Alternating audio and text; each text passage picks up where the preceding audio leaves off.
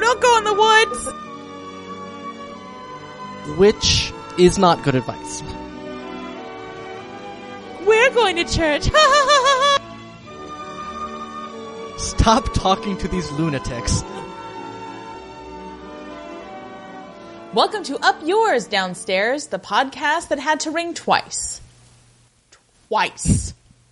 I'm Kelly Anakin. And I'm Tom Schneider. We are properly married. What a grotesque announcement. Whoa. This is hardly an announcement. We've been using the same sign-on for like a year and a half at the very least. That's true, but, I hadn't listened until now. Well, Tom, you better buckle your ears on, because we have a lot of talking to do. Oh my. I know. Well, they're buckled. It's very exciting. We're finally talking about Morris. That's right. Not Maurice. Not Maurice. As we have always assumed. But our cousins are so polite. They never correct us. That's true. When we're making complete pronunciation asses of ourselves. Mm-hmm.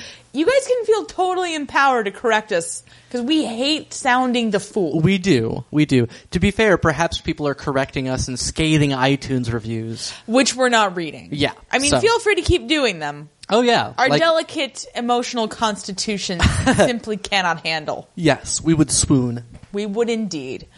Yes, but we really liked Morris. We did. It's one of our favorite non-Downton Abbey things that we have covered for this podcast. That's really true. Which was kind of surprising, considering how much we hated A Room with the View. We were not fans. We were super not fans. Yeah.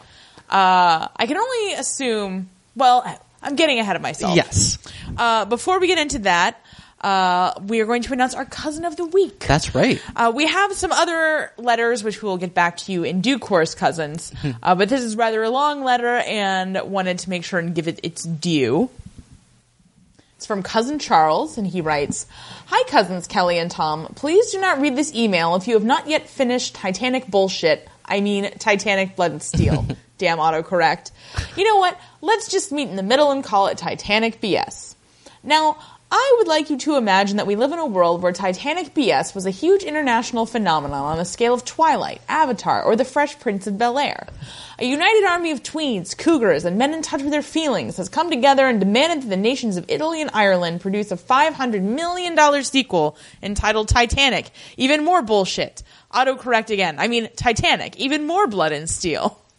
But what would the plot be for such a potential masterpiece? For starters, Connor didn't die. He survived the shooting, escaped, and is being sent by the IRA to America on a secret mission, which is never fully explained in the script. As a result, Violetta must choose between her loving, caring, and responsible husband, Michael, and his unreliable, irresponsible, violent, insensitive, neglectful, and assholic brother. Michael is so screwed! Meanwhile, Mark has somehow found out his daughter is aboard Titanic, and as the result, totally neglects his girlfriend Sophia as he searches the ship from top to bottom for his offspring. Basically the same thing that happened in the last few episodes of Titanic BS. Feeling neglected, Sophia seeks comfort in the arms of Kitty, but little does she know, Kitty has an agenda of her own. In the final plotline of this sure-to-be epic film, Neve Campbell fucks a tall, dark, and handsome stranger she meets in the ship's bar. After swimming naked in his deep blue eyes, he introduces himself. This stranger is James Crawley, the heir presumptive to the Earl of Grantham. So I know you're asking, who lives and who dies? Well, I'm sorry to disappoint you, but Andrea dies 2 minutes after the Titanic hits the iceberg. There is nothing romantic, artistic, or symbolic about his death. It's just that I can't think of anything remotely interesting Andrea could do in Titanic, even more BS. After dumping Michael and reuniting with Connor, Violetta spends nearly every waking moment trying to have sex with him. Unfortunately, every time they try to copulate, the baby starts crying. Desperate for some alone time with her long-lost lover, Violetta asks her ever-faithful husband, Michael, to babysit. Then, just as they are about to do more than just fuck, the Titanic hits an iceberg. An hour later, Violetta sacrifices herself by offering Connor her place in the life raft, which he graciously accepts. Connor then changes his name to Eamon de Valera and later becomes president of Ireland. Michael and the baby are more fortunate than the doomed Violetta. They escape Titanic on one of the last lifeboats and arrive in America 3 days later. Eventually, they make it to Illinois, where Michael changes their name, remarries, and raises Violetta's baby as his own son. About 20 years later, Violetta's now grown son moves to Hollywood and becomes a modestly successful film actor. He then later goes on to become the 40th president of the United States.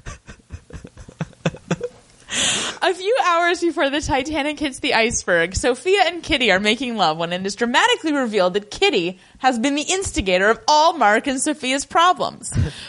Through a sea of tears and eye-fucking, Kitty explains her extremely complex actions to separate Mark and Sophia forever in order to snag Mark on the rebound. Perhaps the director could insert a dramatic montage of ridiculous flashbacks as Kitty speaks. Then, in order to make this scene even more incoherent, Kitty reveals that she no longer loves Mark and wants to marry Sophia in her heart, since real gay marriage is not allowed in 1912. Having none of this, a furious Sophia storms out in search of Mark, but when she finds him, she is immediately dumped for the adoptive mother of his biological child.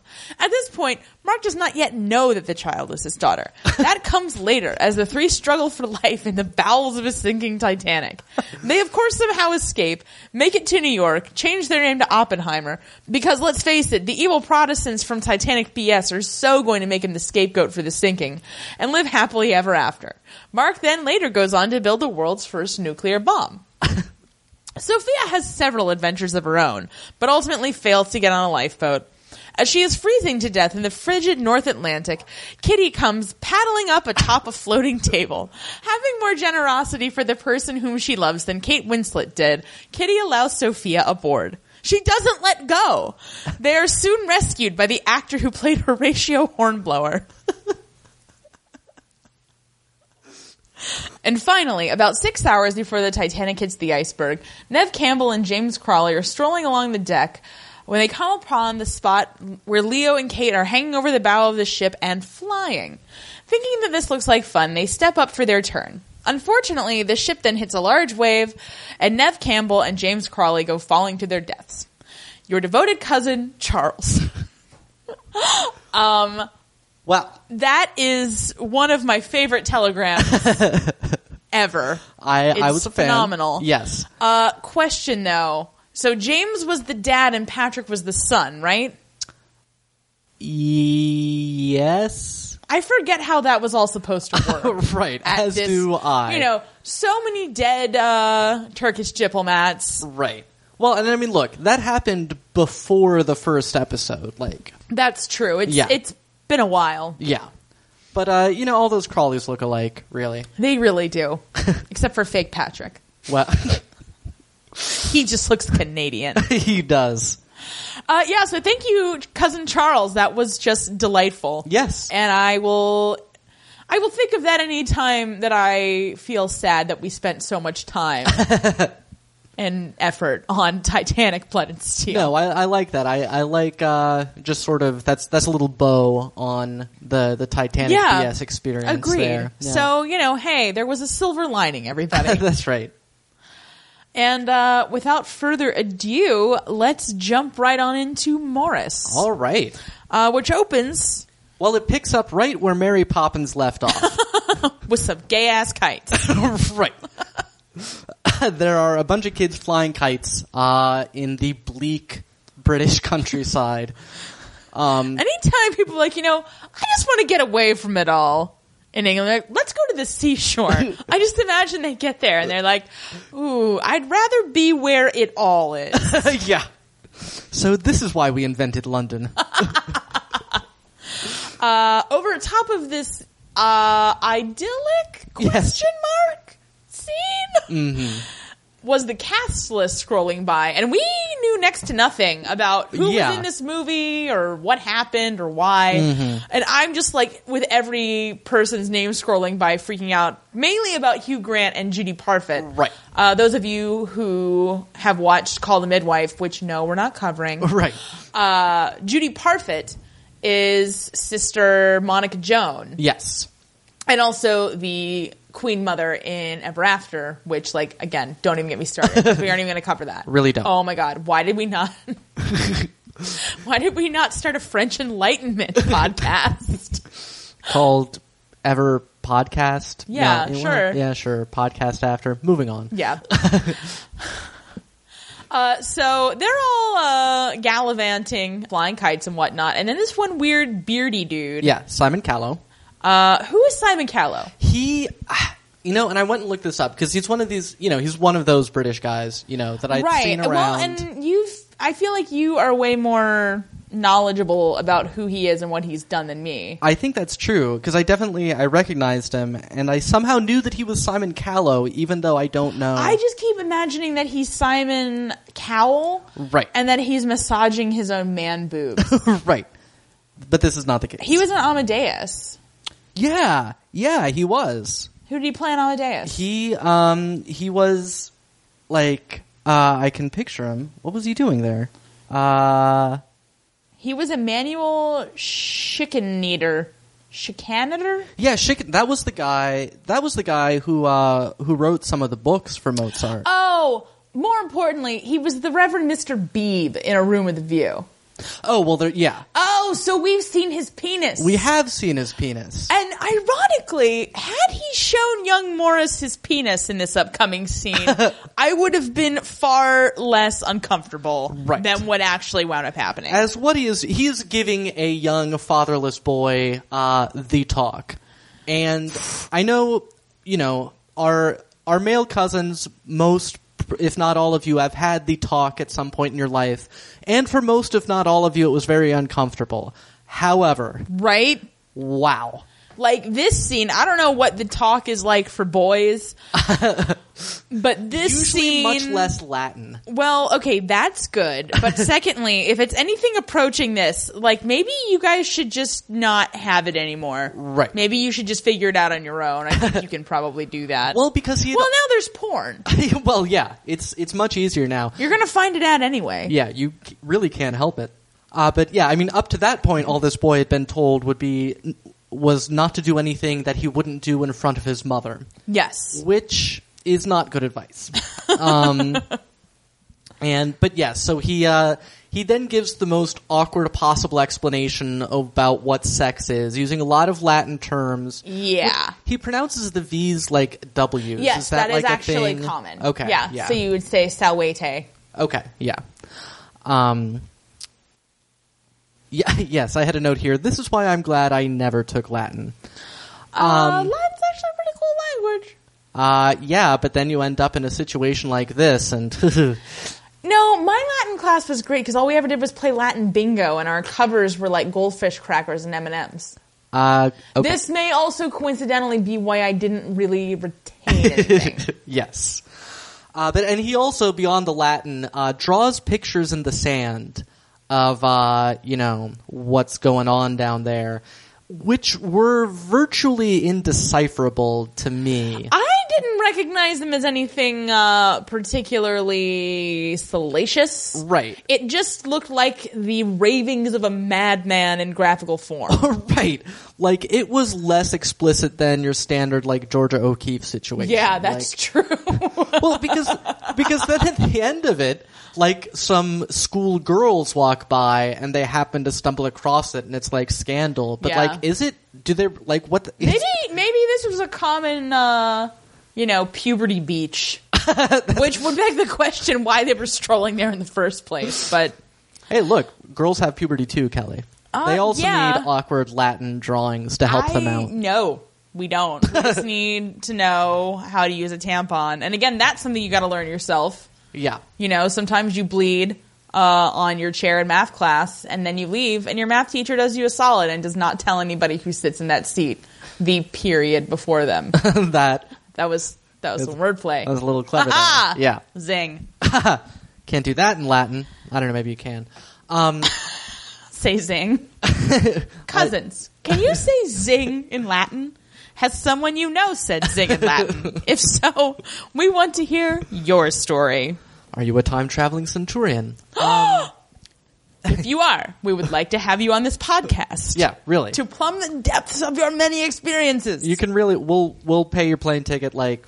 Oh yeah, for a time-traveling centurion? Yeah. Like, you want to come live with us, buddy? Should warn you, Kelly's Latin, very rusty. Yes. In any case. Salvete is pretty much it. Lorem ipsum? Nice try.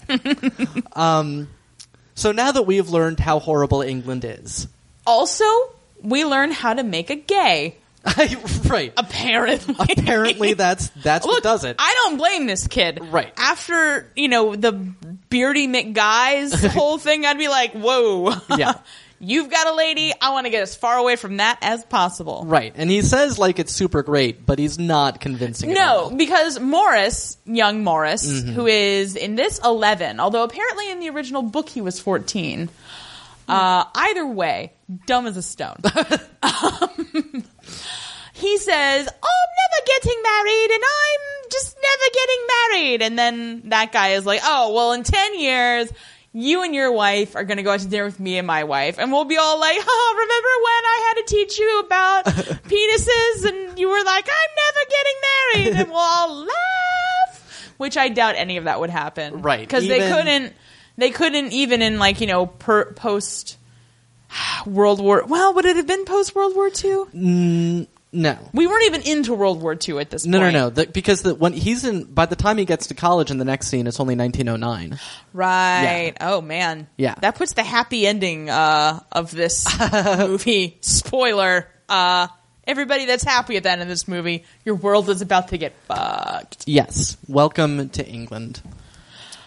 Also, fun fact, Simon Callow played Julian Fellows in Uptown Downstairs, the comic relief Downton Abbey parody thingy-do. I did not realize I didn't either. Probably somebody sent that to us. That's probably true. I don't know why I'm always so, skeptical of the comic relief sketches. I don't know why. Yeah, there's no I good love reason. that one where Joanna Lumley was the doctor. Yeah. Anyway. So we cut straight from there. Right. To Michaelmas term at Cambridge. Yes. In 1909. Right. Which, what? Michaelmas? I think they pronounce it Michaelmas, too. That actually makes it worse. Well, no, I know. No, it's some random holiday. It's maybe late November. It's sometime in the late fall or early winter or something.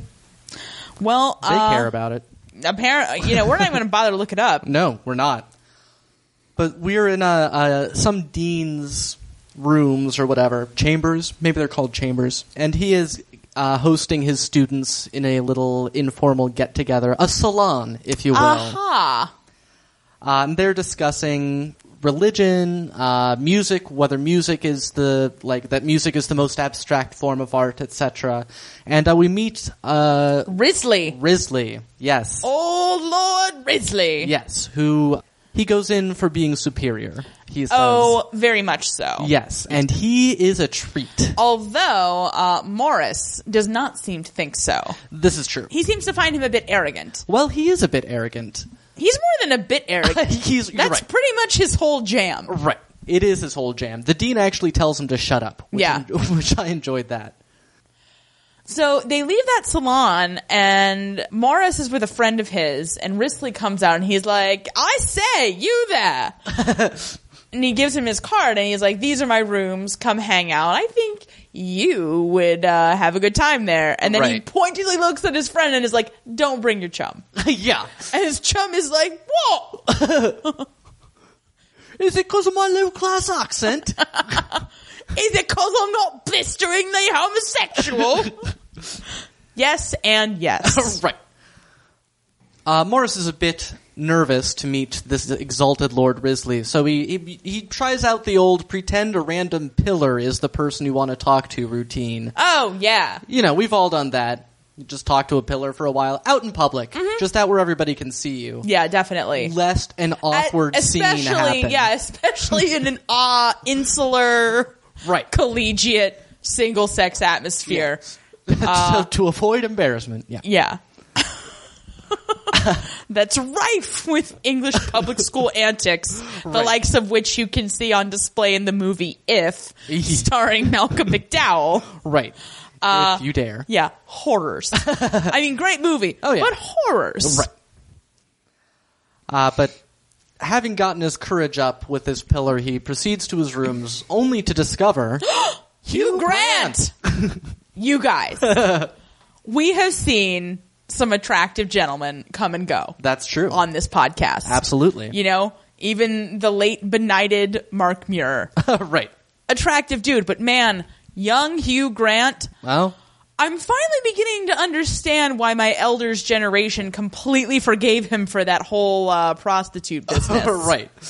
Like, they were like, you know what? In his defense, so hot. Right. Because he just, wow. I mean, Yeah. he was attractive, sort of when I was, a teenager, like doing, Notting Hill and About a Boy and whatever the hell else. Oh, Sense and Sensibility. Right. Oh, man. Love him in that. Sure. But this, I mean, he is just gorgeous. Yes. I mean, I don't care how straight you are as a man. Yeah. You want to touch his face. Well, I can tell you who agrees with you. Morris. Oh, yes. Oh, it's a very cute meet cute. Mm-hmm. Because Hugh Grant, whose character's name is something, Durham. Durham, yeah. Clive Durham. Correct. He's looking for some movement of Tchaikovsky's and for the player piano, the height of technology at Cambridge. Right. I mean, he can't find it, and I don't know what they were saying about it, but it was just blah, blah, blah. But Music, then, I'm British. Yeah. So then they leave, and they're hanging out, I guess, in... I keep wanting to call Morris Paul... But his name's Morris Hall. Yes. But for the whole beginning part of this movie, I thought his name was Paul. So that's kind of how I'm thinking of him. I see. Sorry, everybody. But he's hanging out with Morris and his chum, who I guess was his, roommate or however that works. Right. Well, we really should have looked up what's the deal with college in Britain. Well, perhaps we can discuss it at a later date when we have looked this up. So, Morris does wind up hanging out with Risley and his whole set. Right. And they've got it's a player piano, and it's, they love it. Yeah. They're going crazy. They do not have cable. And I think that's pretty much it. Because then it's Lent term next. Yeah, that's what I have written down as well. I do have why is Paul dressed like a Pratt? Paul, meaning Morris. Meaning Morris, yes. No, but he has to wear his graduation cap everywhere. Right. And that just seems stupid to me. Well, that's because it is. Anyway, Pratt. Dressing like a Pratt, that was happening. Yeah. So in Lent term, they're back with... the good old Dean, I think. Mm-hmm. And this one guy is reading real slow. Real slow. And I was like, why are you letting that guy read? Yeah, it's so boring. It then becomes clear that they're doing translation. Yeah. Greek translation. And they're talking about gay sex. Or as they like to refer to it, the vice of the Greeks. Yeah. Which, hey, impress your friends. People who are gay and who have gay friends. Oh, I went to that wedding. It was a real vice of the Greeks, if you know what I mean. Yeah. Although if your friends are Greek, perhaps not. Yeah, maybe not. That might get confusing. Yeah, there could be a whole thing here. Yeah, they might think you're talking about the Greek version of Vice magazine. A lot of cultural misunderstandings there. As there are in Morris. Yes, there are. So, This kid is translating all this stuff about being gay, and, we can see the wheels a-turning in Morris's head. Yeah, he's like, hey, this sounds oddly intriguing. And much like what I would enjoy doing to Hugh Grant. Yes. There you are not alone. I just wrote down, look at these fucking hipsters. Right. Well, I know that... Is it when they were punting? I think they do end up going punting. Well, I know because Morris's chum invites him to go to get something from the buttery, which what is the buttery? Buttery. He's like, no, thank you. I'm going to get my buttery waxed. That's not true. He has to go punt Risley and Durham around. Right. Okay. I don't know if you've seen the movie. Maybe you have. Maybe you haven't. But right. So if you haven't, picture this. There's the boat. There's Hugh Grant, like, sitting there. There's Risley, like, reclined like hedonism bot. Yes. And then there's stupid Morris with his dumb floppy haircut just punting their dumb boat. Yeah. And so, like, you know, Risley and Durham are like, oh, the vice of the Greeks. We're so gay. And Morris is like, I don't get it. What is it with being gay? And they're just like, And then the other people with boats are like, keep your gay out of our boat, you jackasses. Yeah. So they're being profligate and young. Right. And I believe, I don't remember if it's here, there's some discussion about the fact that, you know, on a platonic level, the love between two men is like the purest thing there is. Well, and I mean, and this was very common, a very common attitude to hold. I remember reading all about it in this biography of Oscar Wilde that I read when I was far too young to really understand what the hell I was reading. Right. I did that all the time. I would read a book and be like, what? How odd. But, no, but I mean, it's the platonic ideal. Right. I mean, that's, you know. Oh, yeah. Plato. Yeah, when we talk about the platonic ideal, even though people talk about having a platonic friendship with a woman, it kind of can't be. Right. Because Plato hated women, like, so much. Right. Like, if you want to have a platonic relationship with women, you should poke her in the eyes and then go hang out with a dude. That's what you're saying to your lady friends. Yeah. But, you know, the whole concept, and it was based on sort of the relationship between Socrates and Plato. Right. Where, you know, he had been a disciple of Socrates, and Socrates was older and wiser, so he could, like, pass all of his many years of knowledge onto Plato, and, you know, they had a very pure love. Right. And exchange of thoughts. And it was great. It was great. Yeah. I suppose. He certainly thought I that wasn't way. there. Right. I mean, I suspect that, taking that hemlock probably really put a damper on that relationship. Well, there's no way of knowing. That was Socrates' whole point. Maybe the relationship even got better after that. You don't know. I really don't. Right.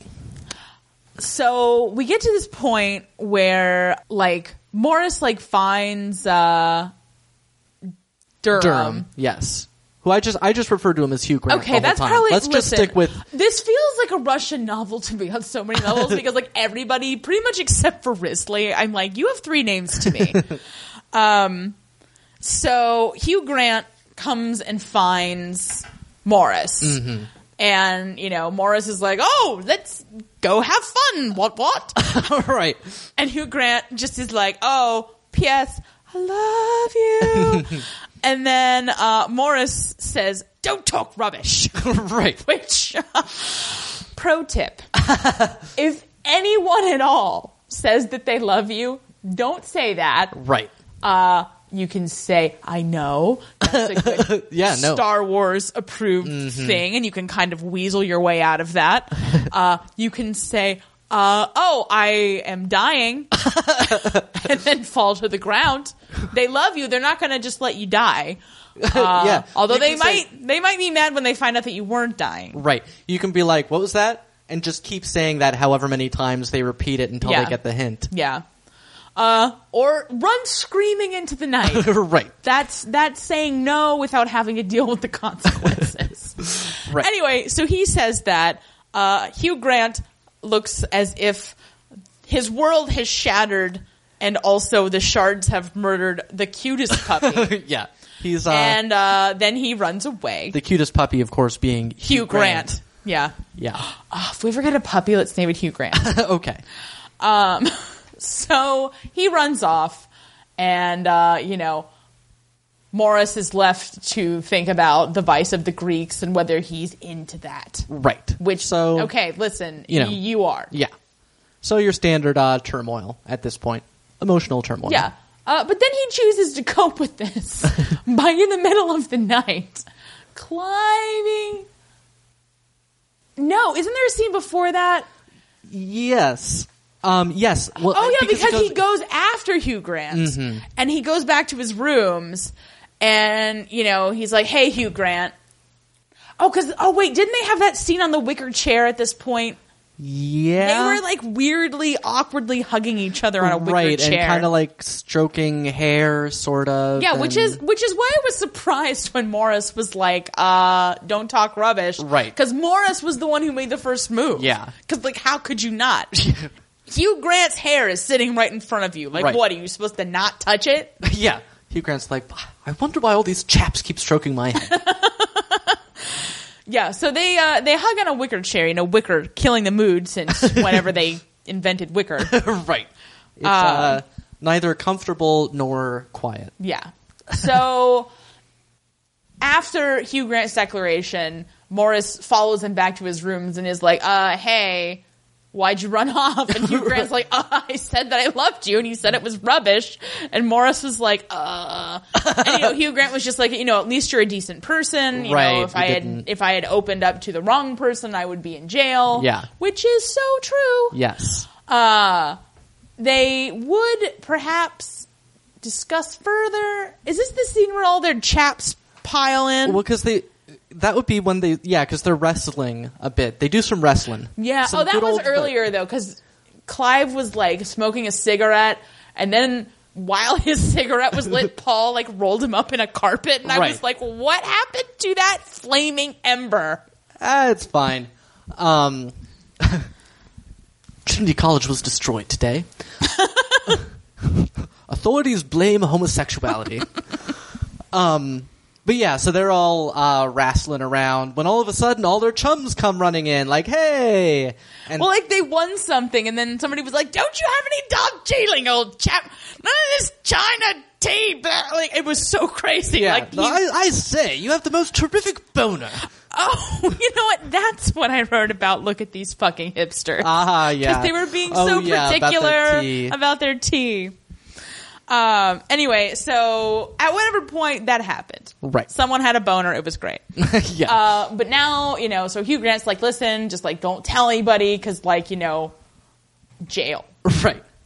Then there's, like, this whole extended, like, tortured sequence. It's like Hugh Grant won't hang out with Morris anymore. Yeah. And they're, like, in the dining hall. I just kept expecting some, Dunn to stand up and be like, it's come to our attention that some of you are gay. We can't tell which ones. You're all awfully British. Makes it frightfully difficult. Sometimes I think we should let girls in here. Girls? Nothing will turn a man gay faster than a girl. That is not true, by the way. Unless it's Morris's family, apparently. Well, yeah. We saw them earlier at some point. I don't know. I don't remember how that worked out. He went home for the halls or something. Yeah, and then his sisters were super weird. Like, there were two of them, and I just remember the first scene they were in, they were just, like, odd. And yeah, well, again, it's an E.M. Forster story. Yeah. Like, he doesn't write normal characters. Right. That's the weirdest thing, is, like, even though at the time, because this was written in 1913, and it wasn't published until after E.M. Forster's death in, like, 1971. Right. But, like, despite the fact that, like, the relationship was at the time, quote unquote, unnatural. I mean, these characters are way more normal than almost anybody we've seen in any other E.M. Forster story. Yeah. I mean mainly Hugh Grant. Right. And Morris. And even Risley to an extent. Because, Risley's very supercilious. Right, but you understand his MO. Well, and he's a lord, and, Well, and even, like, when we finally meet, like, Durham's family. So it's mainly Morris's family that's, like, really weird. Yeah. But we'll get to them right in more depth later. Yes. So Hugh Grant stands and he has to, like, say the prayer for the meal. Right. And it's very tortured and weird. It's in Latin, and it's this whole thing. Yeah. Yeah. So they do that, and then Paul climbs in.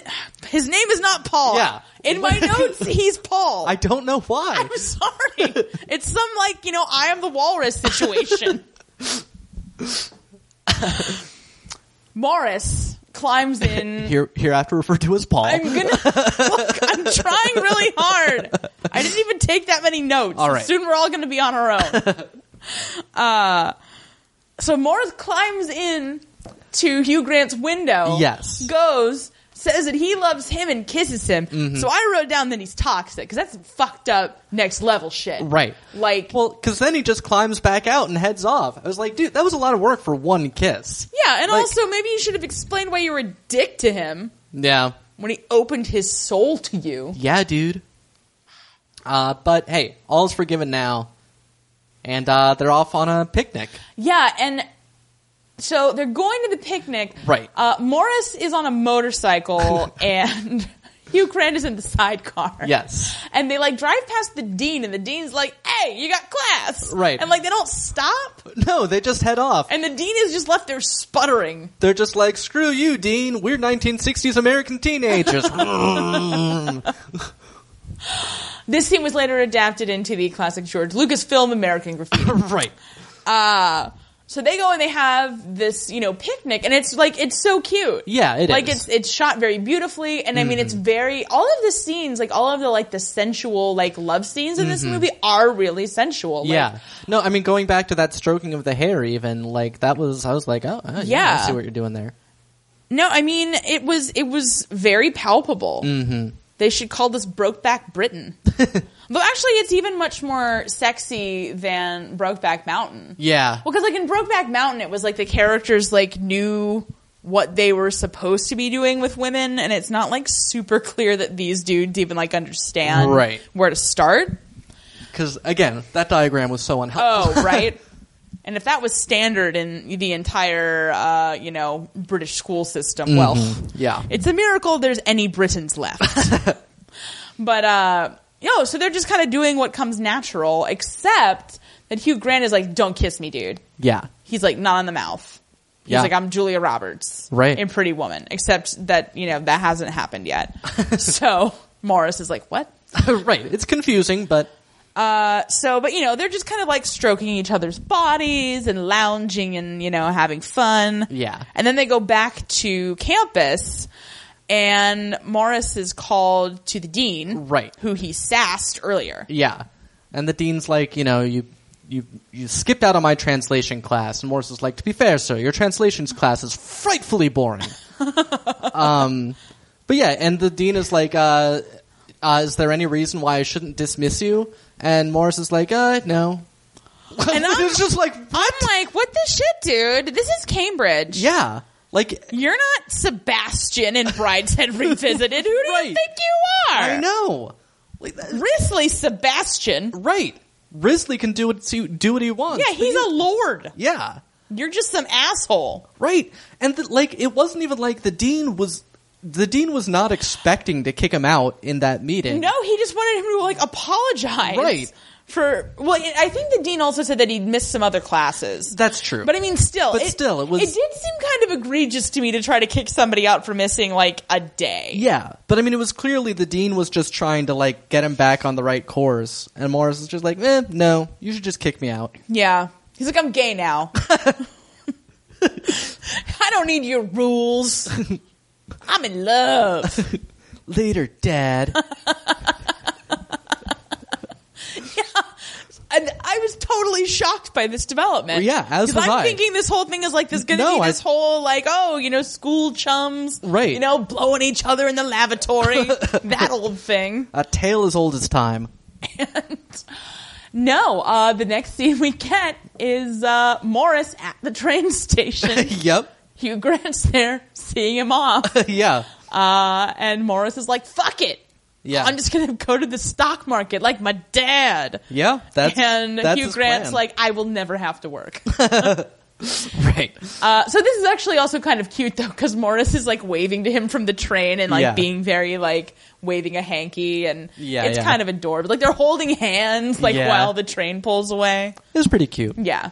Yeah. So Morris heads back to the city and meets up with Marcus Brody. Yeah. Yeah, which was exciting. Who, if you recall, also played Dummy McStoop's father in A Room with the View.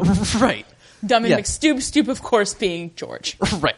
As I recall, he was like the only thing we liked about that movie. Is that right? No, we liked Cecil Vi. Oh yeah, that's right. Played by Daniel Day-Lewis. Yes. Who perhaps might have been happier hanging out with Risley and his gang. Right. Was the consensus. Yeah, definitely.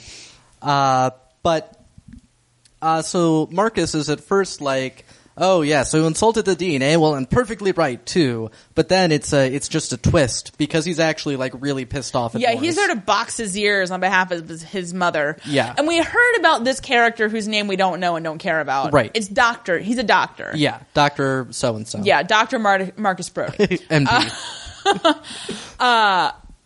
When in the first scene, Simon Callow was like, "Oh, do you have like a dad or whatever?" Which is like, red flag, Morris, run. Right.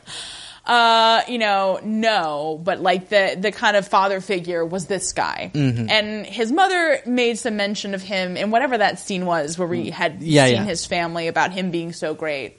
So this guy has kind of been the, substitute patriarch when that's necessary. Right. So he just yells at Morris and is like, you better apologize to your mom, and you better go back and apologize to the dean.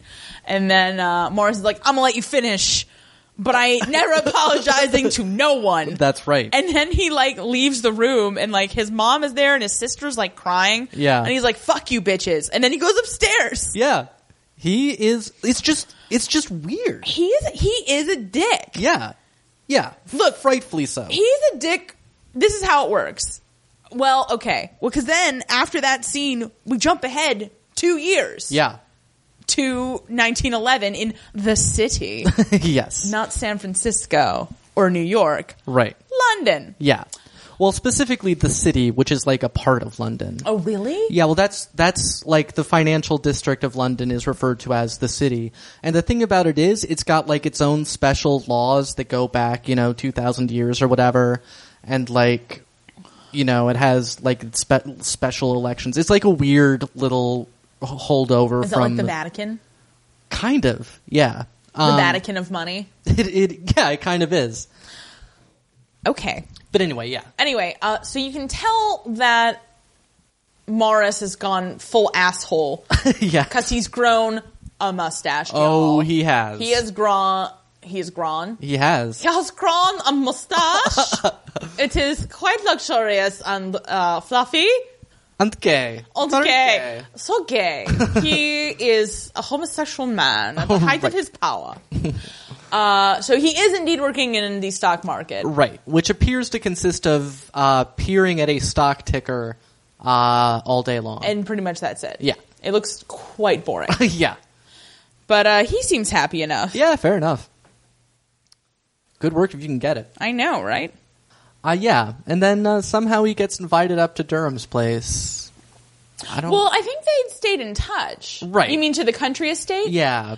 Oh, wait, that's Penderley. before 1911. Is it? It is, because, and it's Pendersley. Oh, you're right. Pendersley. Okay. Yeah. Yeah, because when the train was pulling away, Hugh Grant was like, come to Pendersley! Right.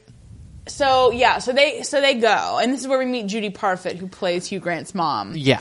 So they get there, and then Hugh Grant has a sister named Pippa, because of course he does. Right. Not as cute as Pippa Middleton. Yeah. She's engaged to a hideous-looking man named it's Archie. Horrible.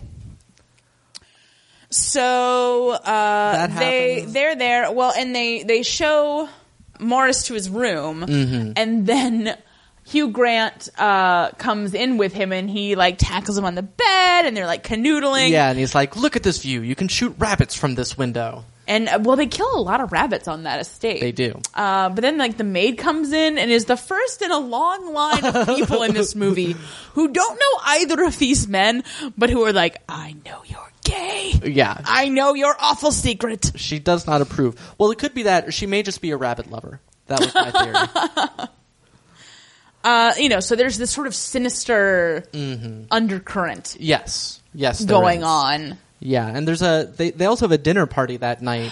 Which is a far better representation of a dinner party than on Downton Abbey, because this is why it was so important for a hostess to seat her guests, well. To seat them well, because you would have been involved in conversation more or less only with the people on either side of you. There might have been conversations throughout the night where more people got drawn in, but the idea was that you would get a chance to socialize with people that you didn't see very often. Yeah. Or, you know, somebody who was your special friend. And Right. So there was, you know, a whole bunch of conversations going on at once, none of which were intelligible.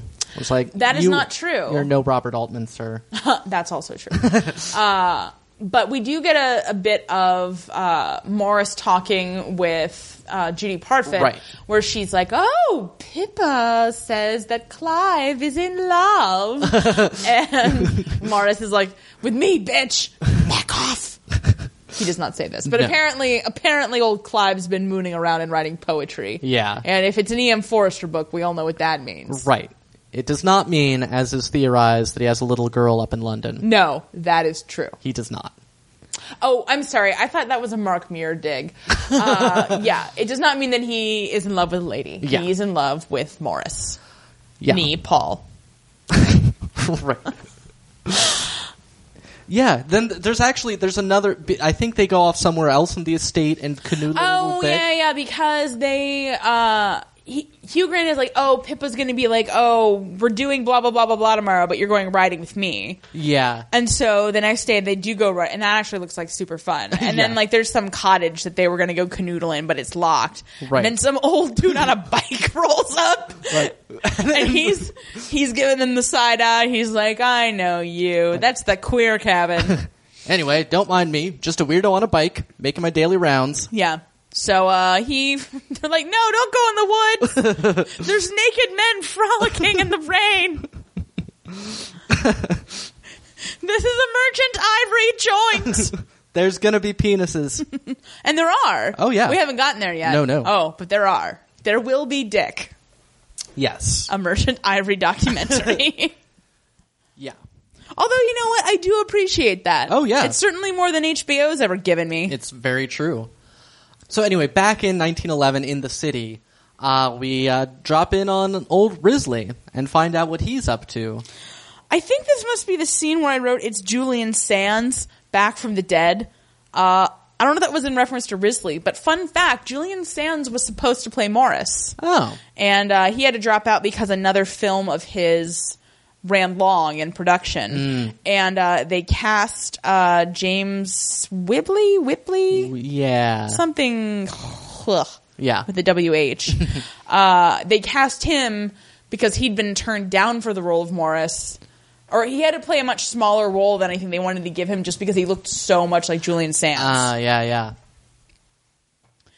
Yeah, so old Lord Risley is in this tavern. Yeah. And there's all these soldiers. Well, there's just it's just a bunch of guys in this, weird uniform. And I'm like, is this like the official male prostitute uniform, as laid down by James I in the year 1600? It may be. It was just... Well, but they say that he propositioned a soldier.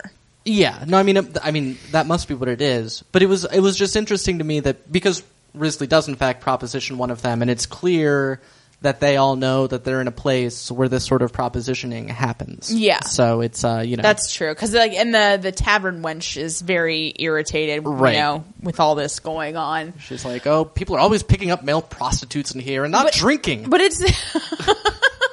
He pays. Yeah, that's because the whole thing is like there's this whole elaborate thing where he's like you have to hold sixpence between your knees or something like that. Right. I didn't quite catch what was actually said. Well, it's something about how like to stand so straight and at attention or whatever. Okay. Like it's Anyway, it's dumb. And it's It all is. just a pretense for Risley to take this guy into a back alley and plan to give him a good rogering. Yes. Unfortunately, this guy is a stoolie. Yeah. And the police rush up and they arrest old Risley, who I Yeah. didn't particularly care for. I mean, I was horrified when it happened. Yeah. Like, I didn't see this coming at all. Like, I was thinking that this would be some sort of like love triangle situation or something. Right, or just sort of a illustration of the seedy depths that Risley had to turn to or whatever. Yeah, but and so no. leading up to this, the two families, Clive's and Morris's families, have like become great friends, and Morris and Clive are basically everywhere together.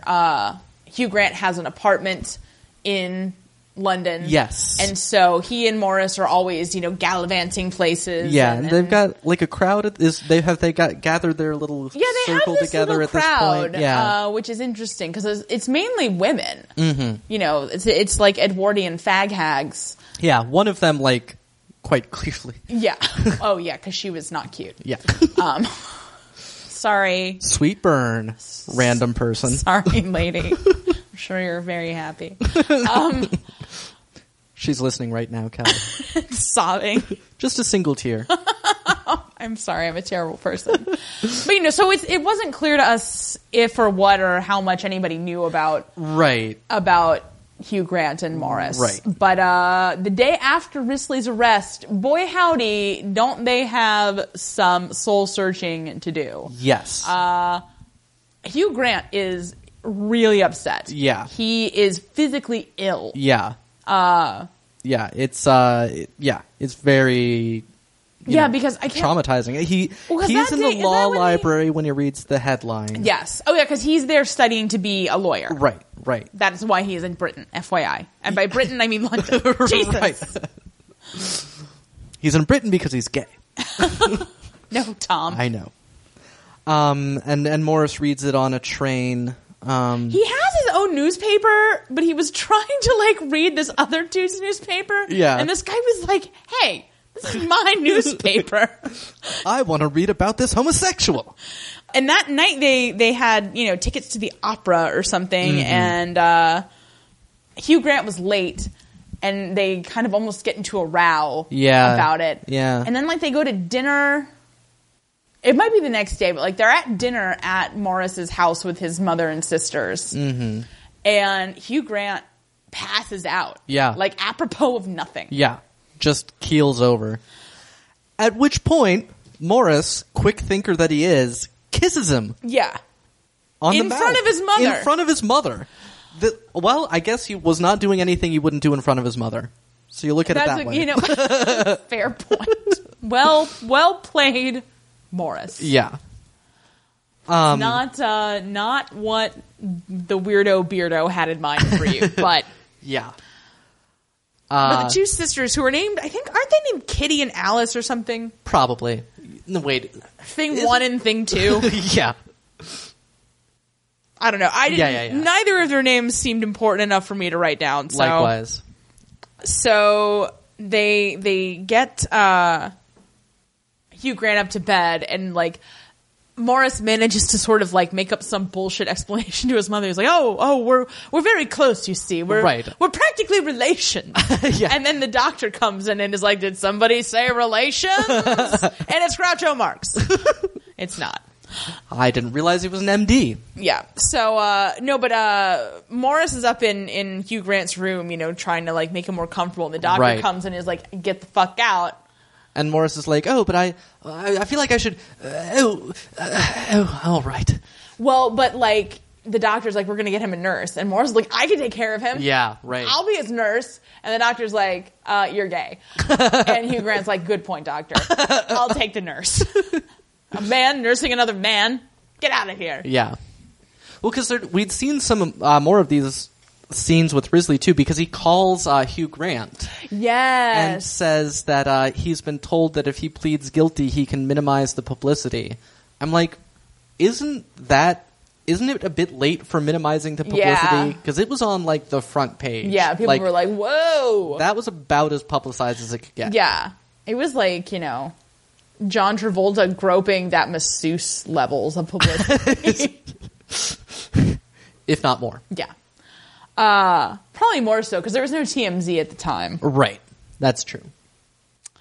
Yeah, so Hugh Grant is very concerned because what perhaps we in this podcast have not adequately communicated indeed is Hugh Grant's prospects for the future are quite bright. Yeah. He comes from a very wealthy family. His father's dead.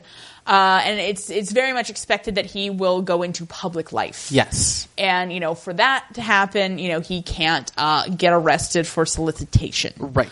Or even offer a testimonial on Risley's behalf. Yes. So he can't be in Congress with the gay. Yeah. In any way, shape, or form. Right. So the next day, Morris has gone into the office, and he gets a call from his mother saying that Hugh Grant is going back to Pendersley. Mm-hmm.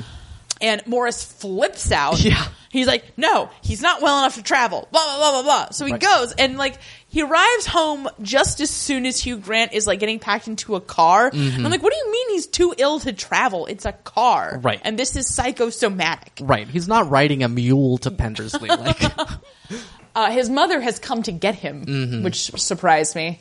But I don't know how far Pendersley would be. It's Right, fictional, so like, yeah. who knows? Well, and he's ill, you know. Fun fact, in the book it is called Penge. Oh. I think Pendersley is a way better name. Well, sounds a lot like Pemberley.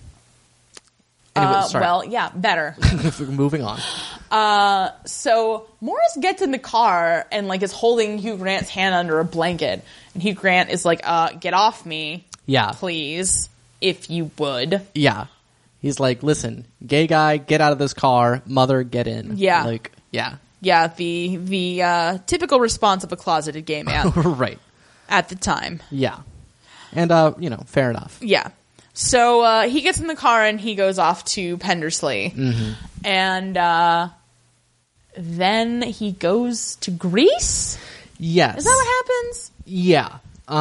We kind of flash forward at this point again. At some point, somebody gives a toast to the ladies, which I don't remember who or why. It was Hugh Grant. Okay, that's what I figured. He gave a host to the ladies. Which I just sort of like somehow. Okay.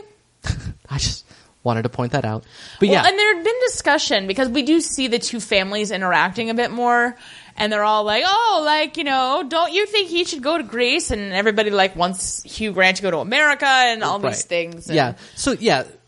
So basically, when we flash forward, these two gay men are like, boy, this being gay isn't working out. I know. I'll go to Greece, and you go volunteer in a boxing gym. Those are both the least gay things I can think of. Go teach lower class men the gentle art of boxing. Yeah. Because we get all this information in form of a voiceover in a letter from Morris to Hugh Grant. Right. Who's, you know, really Zachary Graying it up in Greece. Yeah. He's mooning about. Oh, I think very is the much so technical mooning term. about. Yeah. But Hugh Grant has not been writing back to Morris at all. He's just been mooning, full-time mooning, and that's pretty much it. Yeah. Which I think is, to be fair, the reason that you go to Greece. No, I think you're right. That and to see the Parthenon. Here it's nice this time of year. So Hugh comes back from Greece. I don't know what goes on. Yeah. I've got these are my remaining notes. Okay. The gentle art of boxing, Brokeback Britain, which I already used. Right. Naked men roughhousing, poor Scudder, and did they ever actually have sex? Right. Okay. My notes are longer, but not particularly more clear. So we'll see how this goes. You know, it's been okay, and we'll figure it out. Yeah. So Hugh comes back. His family is discussing with somebody. They don't know what his deal is. As one of them says, he keeps everything so secret. Much like a gay man would, wouldn't you say? And Morris is like, say what? Right. Girls, boobs, I like them. I'm a big fan. Yeah. And Morris and Hugh Grant get in a fight at some point. That's right. Okay. This is what happened. Okay. All right. So Morris has been writing and writing and writing. Hugh Grant has been mooning and mooning and mooning. Right. There was word that Hugh Grant would be back on a certain day, but he didn't come back that day.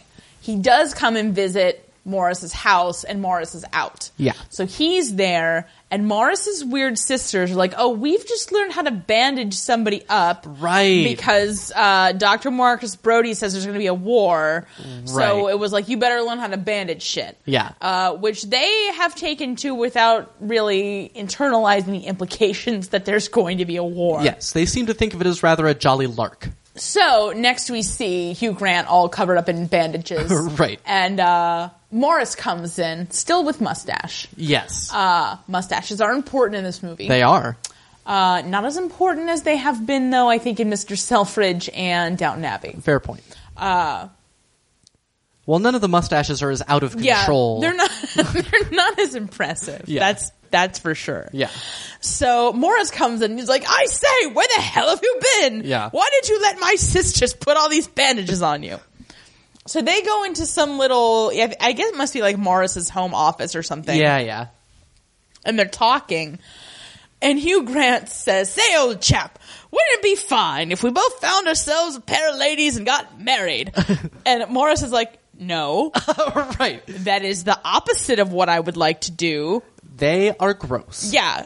Girls, ick. Yeah. Listen, let me draw for you this diagram that a weird beard guy drew for me. Does anything about this appeal to you?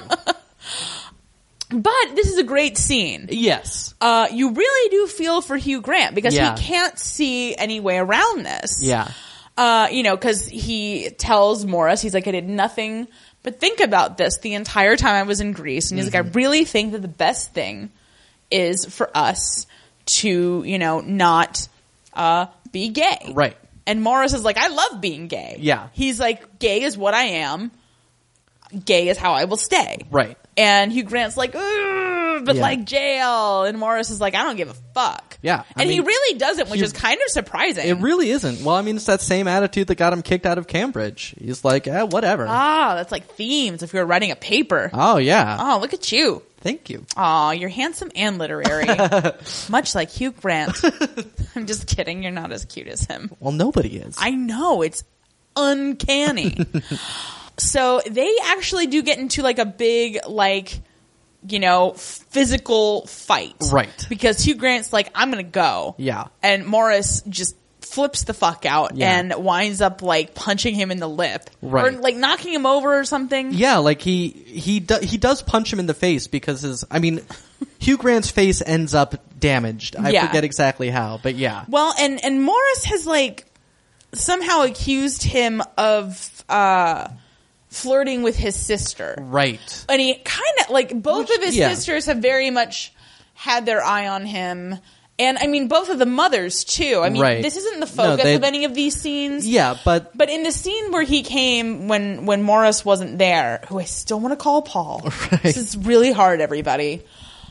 I just want you to know I'm going to try really hard to get through this. we respect your courage. Thank you. The mom was like, oh, well, thing one has Morris's good looks, and that one has his good nature. And I was like, okay, good looks all great. Good nature? This guy is a time bomb. That one has his love of penises.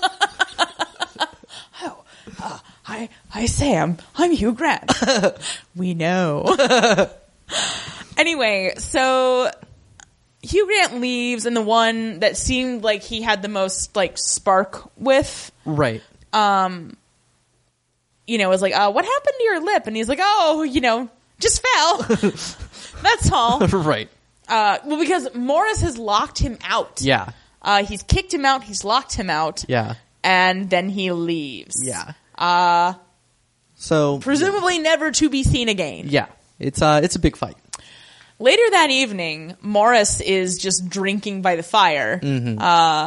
And thing one, or is it it's thing two with the brain, Okay. or the nature or something. Is she named Ada? Ada and Kitty? Are those their names? It could be. I've got Ada written down. Somebody's named Ada. I can tell you that I think much. that it's Ada. Yeah. Ada must be thing two. Okay. Thing two comes in, and she is like, oh, hello, Morris, you look sad. And he's like, I fucking hate you.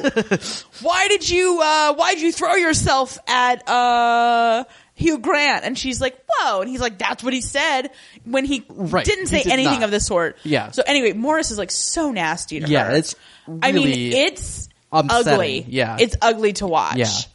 And she's just like, I'm okay. Right. And I mean, he's mean to his mom and his sisters pretty much all the time. Yeah, he's really super mean to them. That was the scene that we forgot about because he got introduced to atheism. That was what that whole punting scene was about. Oh, right, It was like right. about Christianity and how the Greeks had it right and blah, Yeah, blah, blah. yeah. And his mother was like, oh, well, your father always went to church. And he was like, what? Shut up. Right. And they were like, we're going to church. And we were like, what are you talking? Why is this a scene? Yeah. So we flash forward again. It's 1913. Boxing is continuing. But we learned that Clive has gotten engaged. And a mustache. Yes, the mustache has changed hands. They did, because Morris no longer has his mustache. Because he came on the screen and I was like, why does he look weird to me now? Yeah. It's because the mustache of shame has jumped ship. Right. And it has glommed onto Hugh Grant's face. Yes. As has Lady Anne Woods. Yeah. So, he calls up Morris at his office and is like, hey, I got engaged. Talk to my new fiance. And she says, oh, I don't really have anything to say. This is the 8th friend of Clive's I've spoken with today. Yeah. And this is the best line reading in the whole movie. Morris just goes, 8? Yeah. Well, because also in the cutaway to Hugh Grant's side, you can see him being like, oh, Yeah, like, don't say that. He's a dick. Also my gay lover, but like, ooh. Right. So Morris is understandably upset. Right. But also, he's... But he does, he doesn't... semi-happy to be coming back into Hugh Grant's life. Yeah. It's very bittersweet. Yeah, well, and Hugh Grant's inviting him back, and he's like, well, don't come at this time because we'll be with the wedding, and don't come at this time, but come up in October, I think, for the cricket match. And I'm like, God, no, not the cricket match. Oh, yeah. That's a hotbed of sexual activity. Not to mention the police might show up because stupid fucking Alfred can't keep his mouth shut. Indeed. Yeah, but it is the same, house versus town. Yeah, it's the same setup. It's a whole thing. Yeah. Julian Fellows probably ripped it off from this very film. It's quite possible. He was like, gays, cricket, Downton Abbey, Series 3, let's do it! That's his, whiteboard for ideas for season 3. Cricket match. Gay? Question mark.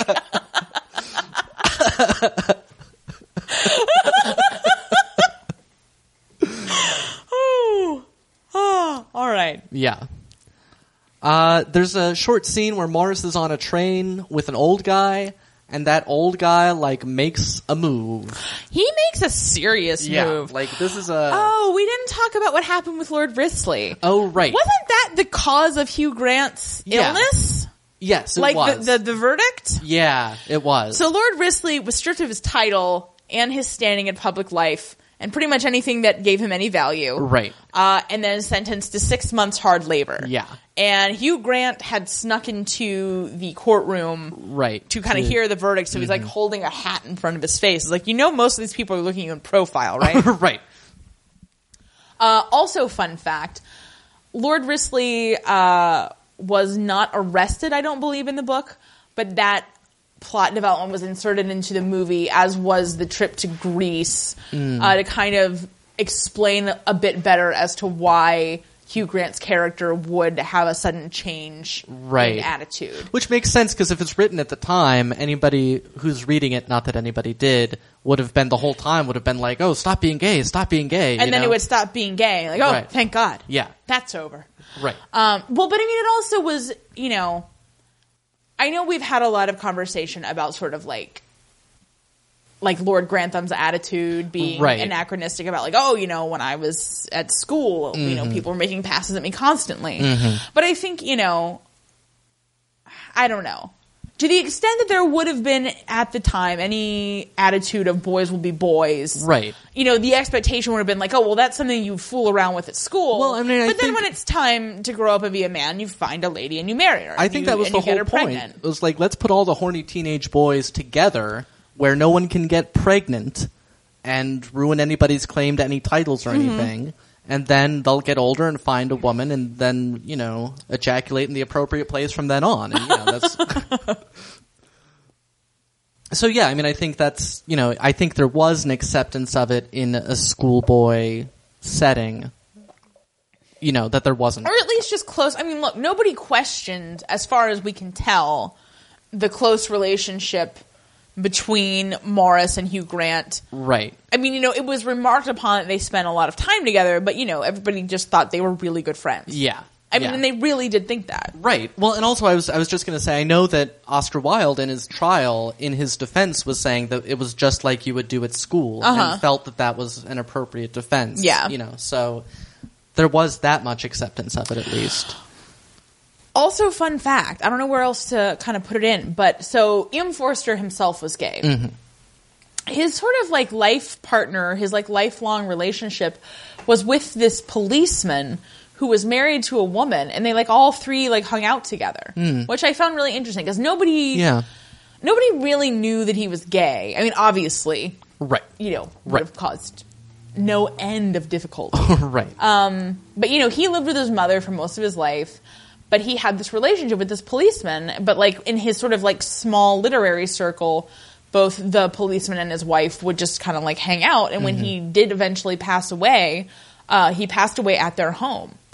And I just thought that was a really interesting, very unconventional type relationship. Yeah. To be having, at any of those times, really. Yeah. Like, when he finally died in like 1971, like that would have been the most acceptable time for that to be happening. Right. But I mean, for most of his life, having this and I didn't see a ton of in-depth information, but, presumably there's books out there. Right. But I just thought that was very interesting. Yeah.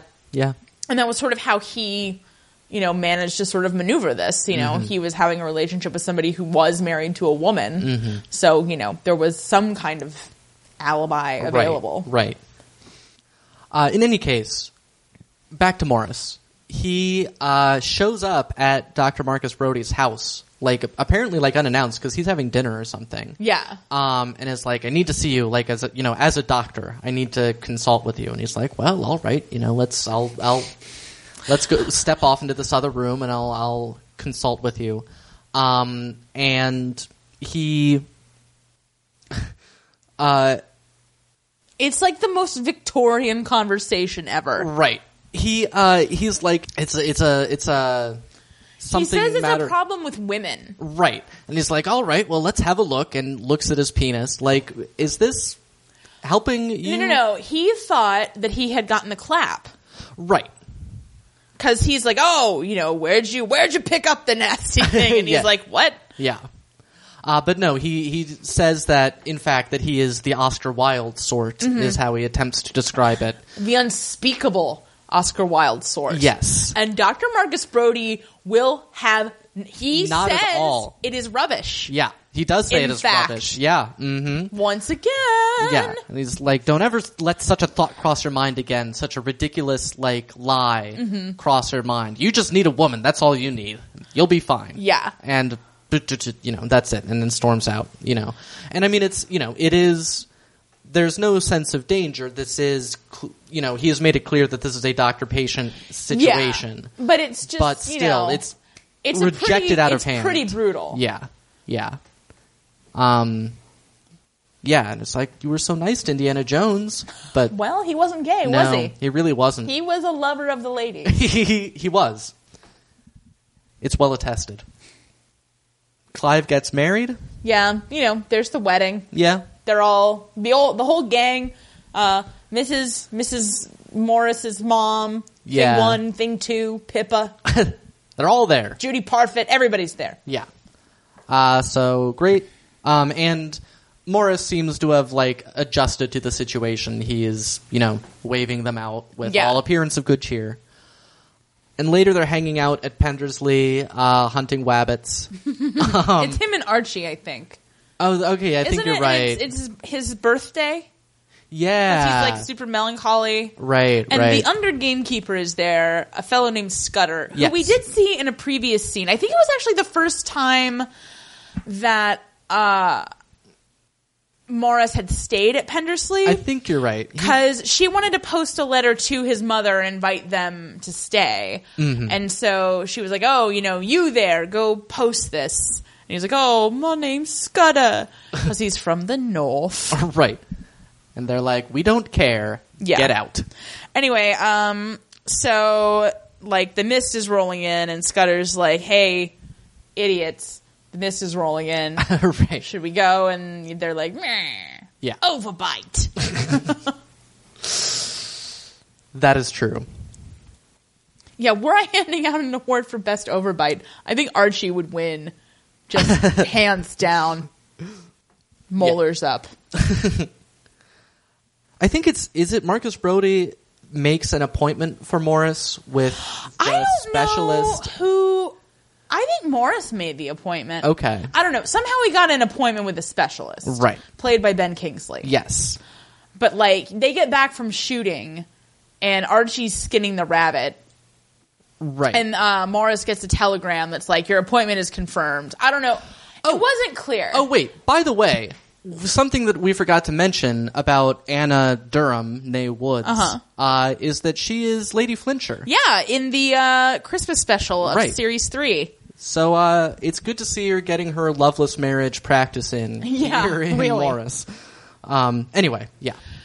Yeah, so Hugh Grant shows up because Hugh Grant has not been there because he's now kind of embarking on his public life. Right. Having- There's going to be a by-election Yes. for Parliament that he will be standing for. So he's like, all right, I'm going to go. No. So he comes back. And Morris is like, oh, I have to go to London tomorrow. Yeah. Like, sorry, everybody. Right. Like, that sucks. Yeah. And then so there's a very boring party that night, but it is raining because it's England. So good to see some actual rain happening in a show set in England. And the roof is apparently leaking, which I was like... I mean, and I guess that's kind of really standard with these old houses because they're, old. Yeah. But it always takes me aback. I'm like, but you're so rich. Yeah. But it's leaking right on the piano. And so they're all sort of very, slowly fussing about with it. Yeah. They get a servant to come bring a saucer to catch the rain in. Yeah, and they get old Scudder in Yeah. to move the piano. And Morris actually helps Scudder. And then there's an elderly... Is it the butler? Who's named, Simcox? Well, I think Simcox, yeah. But except, he works as a valet, too. Whether or not... Right. Yeah. Well, look, the many employment kerfuffles at Downton Abbey have really blurred the lines for me. Right. Somebody call Robin Thicke. He's the only one who can get to the bottom of this. Please don't call him. And by the bottom of this, I mean Miley Cyrus. Boom! That was 3 in a row. That's impressive. Thank you.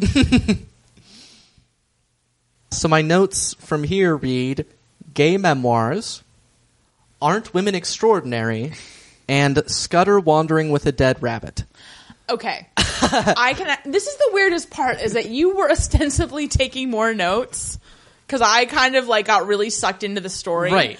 And I stopped taking notes. But I remember much more about what actually happened than you do. Yeah, it's odd. So the next day... I can't remember what the exact progression is, but so Morris goes to see this doctor who has a name. It's hyphenated. But anyway. It's, Dr. Ben Kingsley. Yeah, Dr. Ben Kingsley. A lot of doctors in this movie. No. Dr. Ben Kingsley hypnotizes him and, is trying to, help him not be gay. Right. And he says it's a 50-50... chance that he could not be gay. Mm-hmm. We're also overlooking the possibility that Hugh Grant's character is in fact bisexual. Yeah, that is true. But I actually don't think that's true. I'll explain why later. Okay. Anyway, it's a possibility. Mm-hmm. It's whatever is going on. It is extremely clear that Morris is only attracted to men. Yes. He has zero interest in women. Yeah. I don't think anybody's even managed to be able to set him up with anybody. Right. Well, because the Ben Kingsley is saying something like, imagine her beautiful long hair, and he, in his hypnotic trance, is but I only like short hair. Yeah. It's why is that? And he's I don't know. That's how I like it. No, because it's the block in his mind is so strong that he can't even under hypnosis right kind of admit it or whatever. Right. Anyway, so he comes out and Ben Kingsley is okay, go hang out at a British country house and come back and see me in 2 weeks. So he has to go all the way back out to Pendersley. Mm-hmm. Well, and the night before, I believe, yes, because it was after the leak in the roof, mm-hmm. he was up in his room and it was raining. And we kind of saw Anne and Hugh Grant going to bed, mm-hmm. and she thinks that Morris is in love with somebody. Right, and that's why he's sneaking off to London. Yes. Yeah. So she thinks now, God, boy, this whole movie really is just sort of a mirror image of itself. Yeah. With the mustaches and sort of, some woman thinking that one of them is in love with somebody. Yeah. So anyway, so she thinks there's some woman and that's why he's gone off to London. Right. That is not the case. He's still super gay. Right. So he is like flopping out of his window. Yeah. And just prostrating himself and being sad. Yeah. Meanwhile, Scudder is just kind of like lurking off in the shadows. And Right. I couldn't figure out why, because I thought he had been stupping the maid. Because when they asked for that saucer when they were moving the piano, like the maid came in and was like, "Wah." She had the same look on her face as when she walked in on Hugh Grant Right. and Morris initially, and then Scudder like came in right behind her, and I was like, "Were they fucking? What the hell? Some Gosford Park shit going on in here." But anyway, so Scudder's just like skulking around in the shadows. Yeah. And then the next day he goes and he sees Ben Kingsley, and then he comes back. Right. Because the cricket match is happening. Because that was the other thing, like, when he was like, I'm going back to London, Hugh Grant was like, no, but the cricket! Yeah. You have to be here for the cricket. Right. It's very important to us for some reason. When did the Naked Men roughhousing happen? I know when it was. It was at the boxing gym. It was at the boxing gym. Yeah. Which was before all of this. Yeah. Anyway, we assure you, if any of you want to see Naked Men roughhousing. Or Naked Man Penis. Right. Oh, and Rupert Graves in this full movie. Full frontal. Yeah. Mwah. Yeah. Yeah. Really great male nudity in this movie. Yeah. So if that's what you're looking for, boom. Yeah. Top notch. Yeah. So he comes back and he's like hanging out. I think he has a conversation with Hugh Grant. And that's why he says, aren't women extraordinary? Right, you're like, right. oh, Anne has an idea, then you're in love with somebody. Yeah. By the way, old chap, I have to be gone for some reason during this incredibly important cricket match that I made sure that you would come for. Can you captain? Right. And Morris is like, I don't know shit about cricket. Yeah. He's like, I'm Raphael from the Teenage Mutant Ninja Turtles. I gotta know what a crumpet is before I can play cricket.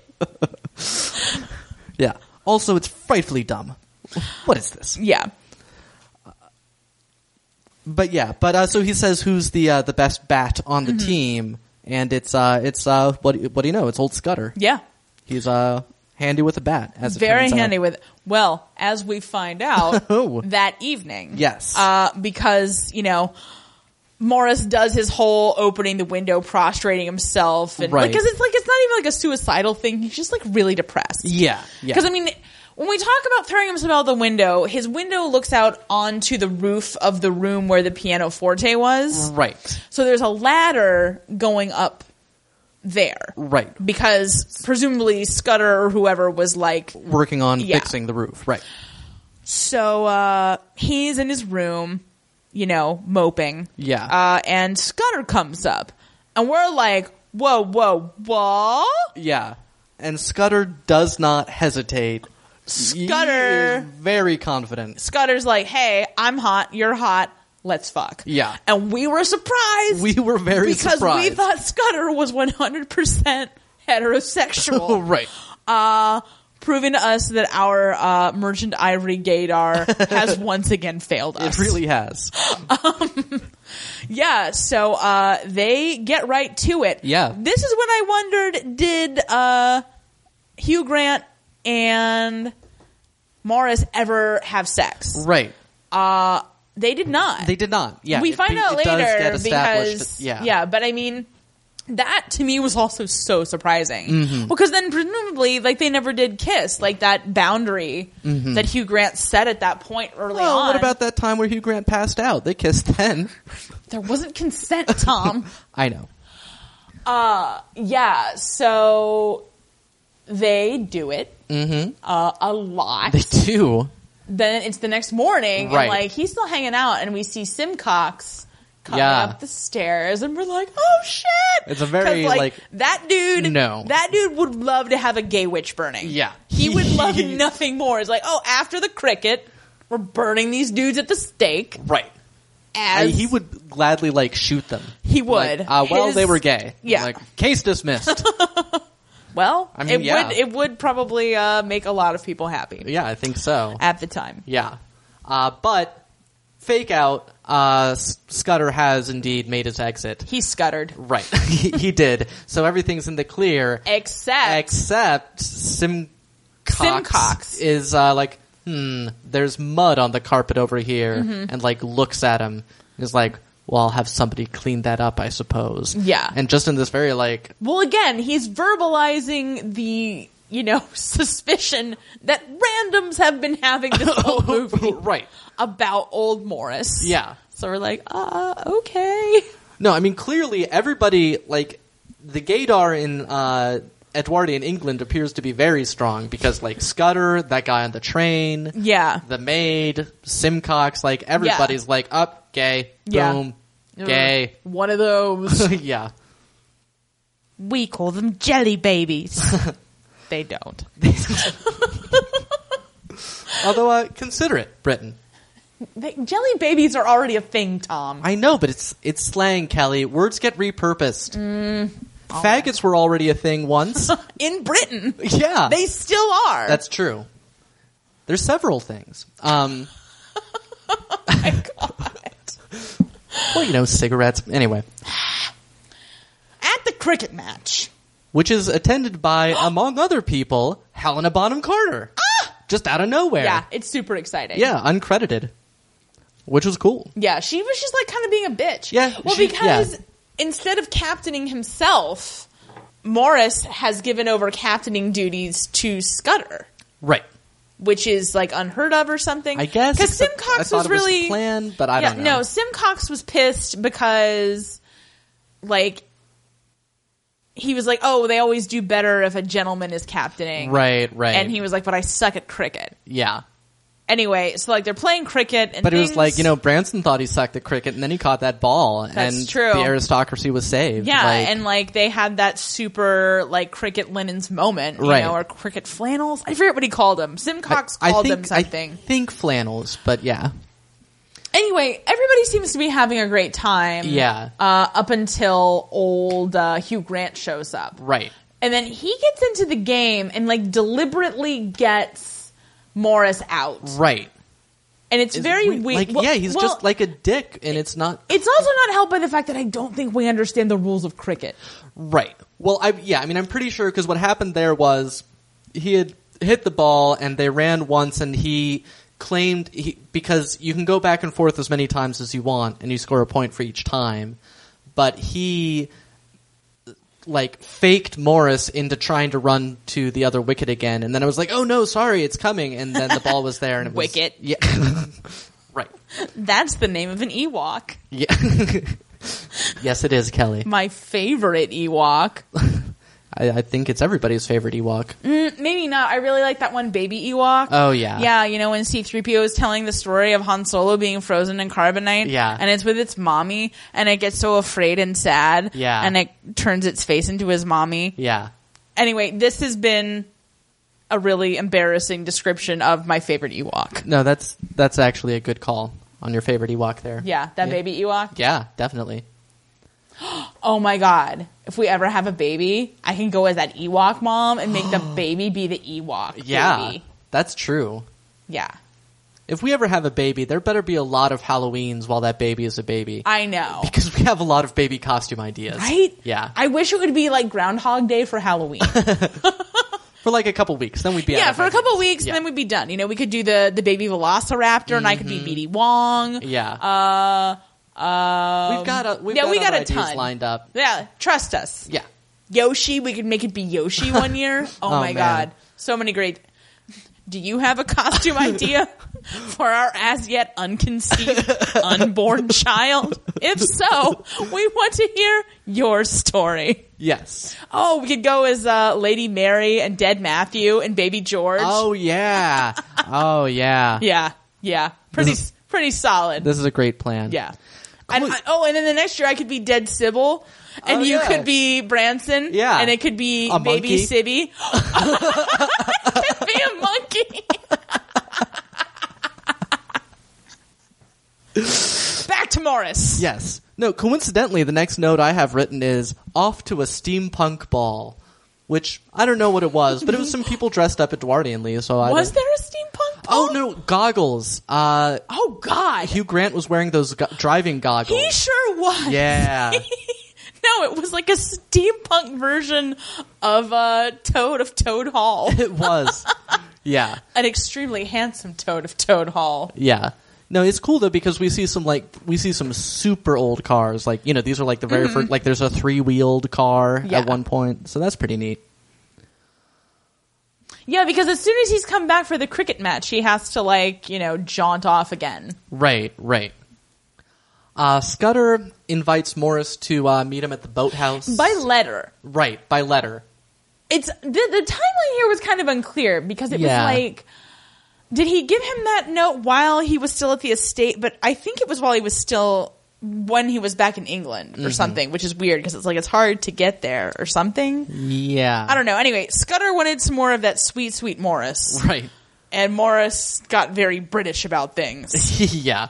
He's like, listen, I need to go see my hypnotist. And he did. And the hypnotist was like, hey, you still gay? And he's like, oh, you know that day when I came here and you hypnotized me? Well, that night I was the gayest I've ever been. Right. Is it gay to have sex with a man? Because if so, yes. That's basically all there is to it. Right. So Ben Kingsley is like, you are not going to be, you can't be cured. And I recommend that you move to a country like France or Italy where they still follow the Napoleonic Code, which says that it's not the government's business who you do or do not have sex with. Mm-hmm. And he says that the English have always been, what does he say? England has always been disinclined to accept human nature. Are you English? Have you been disinclined to accept human nature? If so, we want to hear your story. Yes. But it's true. But I think it's also sort of the legacy in America as well. Absolutely. I mean, we were, settled. If we had been a little more French, we might not have killed all those witches. Yeah. No, the sort of intellectual foundation of America was laid down by, Puritans. Mm-hmm. So. Who were the worst people in England. They were so bad, England kicked them out. Yeah, they were like, listen, stop telling everybody what to do. You're not in charge. And they were like, hell, we're fucking in charge. Tell that to God. Right. And God was like, I'm staying out of this. Yeah, this seems messy. You people are cray. Right. There's a scene I didn't write anything for. We learned that the stockbroking firm that Morris Hall works for is called Hull and Hall. Come on, people. Find stockbrokers to work with that don't have almost the same name as you. Maybe. Look, he was gay. He had to take what was available to him. It's true. Maybe it's just a clever thing where if one of them screws up an investment, they can always blame it on the other one. No, you mean Hull. No, I'm Hull. Right. It's like you want Hull. It's the who's on first of Edwardian stockbroking. But in any case, Scudder... We did miss all the scenes where Anne decided that she really liked Morris. Okay. She decided she was very fond of him. That's fair. It has no impact on the story. Whatever. That's why we missed it. Yeah. Yeah. But Scudder shows up at Hall and Hall. Looking pretty spiffing. Yeah. No, he's all... Not spiffing enough. Right. Make that clear. Right. This is the city. He's dressed up in his working class finest. Yes. Well, because he's moving to Argentina. Right. Which we did not mention. AKA the Argentine. Yes. And yeah, he comes up to Morris and is like, hey, why not let's be gay sometime? And Morris is like, ixnay on the A gay. Well, I mean, have this whole conversation in the lobby of the bank. Well, and he pulls him aside, except just to a different part of the lobby. I'm like, well, and he's gonna be with clients? And he's like, I have to go talk to this gay kid. It'll just be a minute. No, I was like, don't you have an office? Right. Where's your ticker tape reading room? Take him up there. Yeah. Make him read some ticker tape. Yeah, you would think. But no, because Morris is like, hey, I waited up at that boathouse for nights. No, Scudder says that. Yeah, that's what I meant. Yeah. Well, and because he calls him Scudder, and he's like, you said for me to call you Morris, you gotta call me Alec. And he's like, oh, this is so embarrassing. It's like, this isn't a gay thing, it's a class thing, you filthy peasant. But so they do eventually take their gay tiff to a somewhat more private location, which is the British Museum. Yes. And they hang out and buy some sculptures and talk about things. And who should happen to be there but Beardy McWeirdo? Yeah, who recognizes Morris, which is pretty impressive, as he doesn't really look... I mean, I can't imagine recognizing Listen, most when you tell adults. a gay 11-year-old that you want to meet up with them and their future wife in 10 years, you keep an eye on things. But he was like, hey, listen, next Tuesday is the dinner we had planned. Do you have a wife yet?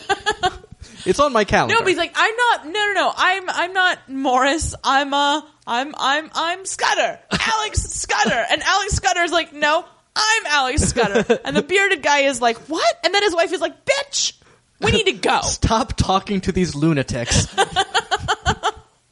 Yes, dear.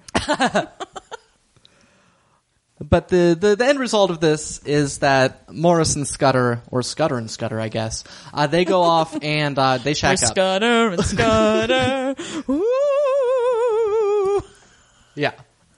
But they find a room where this sort of thing can happen, and that sort of thing happens. And here we get some more solid full frontal nudity. This is the best nudity in the whole film. We should have looked at the timestamp. We should have. It's help you all toward out. the end. Yeah, pretty near the end. You know, once Rupert Graves shows up, you're close. Right. The second time. The second Simon Cowell. Oh yeah, that's a better. Yeah. Anyway. Yeah. Super hot. Right. But then, like, they have this whole conversation where, like. Well, because Scudder's like, all right, peace out. I'm going to the Argentine. And then Morris, who's been really, like, obstinately against this the whole time, Right. is like, no, stay with me, like, for abs. like, we'll braid each other's hair and stuff. I know, it's like one date and he wants to get married. No, he falls in love, like, super quick. Yeah. Like weirdly quick. And I was like, listen, you know, this is like the hookup culture. Right. No, you're like, look, the afterglow is great. Yeah. But a few months later, you're going to be like, okay, we've had sex a bunch now. What was the other thing I liked about you? Yeah. Anyway, but we get to look at Rupert Graves' butt and penis, so that's great. And then he puts his clothes back on. He is leaving the room, but then he stops and he says, you paid for this in advance, right? Because they'll try to kill me. Well, they'll try to ask him for the money. Yeah. Yeah. Anyway, so he goes off. And then the next day. Right. Oh my God. Okay. So there's a ship. It's a set and sail for the Argentine. And Morris... I have never been so mortified for a movie character in my life. This idiot goes down to the docks with this package. Right. And he's looking for Alex Scudder. Yeah. Because I guess you can just go... Were they on the boat? They were on the boat, yes. So he's on the boat. You can just go on the boat. Oh, sure. They just trust you Yeah. to not stay on the boat. It's like, look, if you don't have a ticket, you're fucking working your way across the ocean then. They don't care. Yeah, that's They're always true. looking for more, idiots to help with the sails. Well, and an idiot he is. Yeah. So, yeah, because then it's the whole Scudder family is there except for Alec. And then the pastor Yeah. from Pendersley is there as well. And he had been having this whole conversation with Judy Parfitt about how Scudder had never been confirmed in the Anglican Church. He's gone to the docks to encourage... Right. encourage his working class man's family to put him in touch with an Anglican priest that he knows in the Argentine, right, who will gladly confirm Alex Scudder. Yeah. No questions asked. Free of charge. Yeah. I mean, I would think so. There are not many Anglicans there. The Scudder family not appreciating any of this. No, none of it. It's just like, oh, a bunch of strange men coming to hassle our son for some reason. I told you he was gay. Yeah, no, it's super, super, super uncomfortable. And then the boat people are like, this boat's leaving. Right. Either stay on the boat or don't. Right. Apparently that's entirely up to you. So both Morris and this priest get off the boat. Yeah. And Morris goes home? Where did he go to? He ends up going to Pendersley. Right. But what the other thing that struck me about this, so the Scudders are just like, well, son didn't come. Well, off to the Argentine for us. It did strike me that Alex Scudder was a bit of a ne'er-do-well. I guess so, but like, wow. Look, man, They had business prospects. I guess so. His brother bought him the ticket. He was pissed. Yeah, that's true. He was mad that he didn't show up. But that's true. He was a like grocer or something. He sold viands. Viands? Viands? I think it's viands. Anyway. So Morris goes to Pendersley. And it's like nighttime. And Right. He just shows up there, and Hugh Grant sees him, and he comes out, and he's like, "Oh, come on in, stay the night, blah, blah, blah." And Morris is like, "I came to talk to you, Broseph." And Hugh Grant's like, "Okay, great, talk to my mustache." And he's like, "I'm in love with Alex Scudder." And he's like, "What the shit are you telling me that for?" Right. And she's like, "I just wanted you to know." Yeah. just thought you'd be interested. Yeah, I'm gay. Yeah. Still gay. You're not, apparently. Right. But I'm gay. Hey, remember when you used to be gay? Those were times. Well, but he does say that I shared with him. Right. Which I guess is how you say fuck Well, in Edwardian England. This is as good a way as Although any. they did say fuck in this movie. You're right. A couple times. They It did. wasn't in the vernacular for sex. But Right. As the word fuck was used as sort of like an expletive. Yeah. Anyway. Right. So he's like, yeah, I'm in love with Alex Scudder. Maybe I'll never see him again, but I just wanted you to know. Right. So he walks away. Yeah. Hugh and Grant, he gets like, Hugh Grant, all right. in his defense, looks very confused. Yeah. It's like, all right, that was weird, you weirdo. Yeah. So Morris goes on down to the boathouse, and Right. who should he find but Alex Scudder? Yeah. And Scudder's like, you came. No, because Alex apparently wrote him this letter that was like, "I'm not going, come to the boathouse." Right. And Morris helpfully allows him to believe that is why he is there. It's like, oh yeah, that letter. Great letter. Well, and this is really cute, and I didn't really hear it, like, when we were watching it, but I, like, in all of, like, the stuff that I was reading about it, but he says, "And now we shan't never be parted." Yeah. Which is, like, super cute. It was super cute, and I Even wish... though I hated Morris, like, the whole time. Right, well, it's just... But you like Alex Scudder so much? I just wish that their relationship had Come on, dude. What do you have? What can you possibly hope for? I understand. It's 1913. I understand You found that. another gay dude who's willing to share with you. Right. And you don't want to, like, blackmail each other or hurt each other. No, I mean, look, I do appreciate that. It just... And it's not like straight people were getting married for good reasons. Well, that's very true, actually. Speaking of, Yeah. we get one final look at old Hugh Grant with Anne. This is my theory, okay? Okay. So he's in the bedroom with her, and they're getting ready for bed. He's putting down the blinds or something like that, or closing the shutters, and he's looking very, like, wistful and gay. Right. And she's looking very weird. Like, I can't quite describe how it is that she looks, but she just looks kind of strange. And my theory is that they've never had sex. Yeah. Like, shouldn't she be pregnant by now? Yeah. Because when Pippa was getting married to Archie, the next time that we saw her, she was knocked up. Right. And then that baby came. Yeah. But I mean, like, yeah. He's going into public life. I can understand a couple being like, oh, public life, like, we don't want a kid yet. But Right. As we know, methods of birth control were, considered shameful, and they were also not super reliable at the time. Right. And, he is clearly not interested in, reaching climax. Yeah. Apparently. Yeah. I don't know. I mean, it's one theory. Yeah. It's not necessarily true. And I guess maybe not that much time has passed between the wedding and that cricket match weekend. But it's been a couple years, I think. Well, but it's been, I guess it's been well, no, because doesn't this whole last part take place in 1913? Maybe. Because he's like, okay, so he calls and he's like, hey, come to our wedding and also come visit us. That's true. And then he goes and it's the cricket match, which is slightly after the wedding. Yeah. I mean, I would say there's definitely been some weeks between the cricket match and the British Museum. Yeah. Yeah. But still. Yeah. I just got this extremely asexual vibe from the relationship between them. Like, even like when you kind of see them talking. Like, I think they're both more or less happy. Right. Until Hugh Grant kind of sees, like, this life that Morris is choosing. It may well be that Anna... isn't interested in it, if for no other reason that she would never have learned anything about it except that it was bad. That's true. I mean, she's, it's very probable that she's never had an orgasm.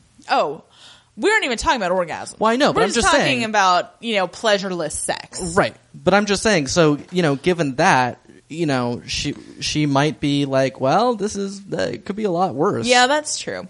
Anyway, so that's a theory that I have. There's really no way of proving it one way or the other. Right. Because, they wouldn't have gone into specifics Right. in the book. Although you would think that if in the book it specified that Pippa got married, was pregnant, and had a baby, given how sort of symbolic, the mustache is, Yeah. and, just the mirror structure between Right. Hugh Grant and Morris throughout the whole thing, the fact that Anne got married to this guy and, is not even a ghost of a chance pregnant. Right. I don't know. Yeah, no, it's definitely food for thought. And the character of Clive Durham is so much less important by that point. Right. He's just sort of this link to the past or whatever. But yeah, so that's Morris, everybody. Yeah, and I think we didn't have a ton of hilarious jokes about it just because we liked it. That's what always happens when we like something. Yeah. So we're sorry that we liked it. But really, do yourself a favor and watch it because it looks beautiful. The performances are great. Yeah, and we just really got drawn into the story, both of us. It was really compelling. It's just, very, very sensual if you're into that, regardless of your orientation. Yeah. I think that you'll see it because there's no judgment from the camera about the homosexuality. Right. And this was made in 1987, which is almost 20 years ago now. Is it over 20 years? Yeah. Listen, I'm bad at math. So it's 26 years. Okay. Yeah. That's significantly more. Right. Yeah. But so, we're talking a quarter century and look what a difference there is. Yeah. Reagan and Thatcher were both in office at the time. Yeah. After Reagan's parents survived the Titanic. Right.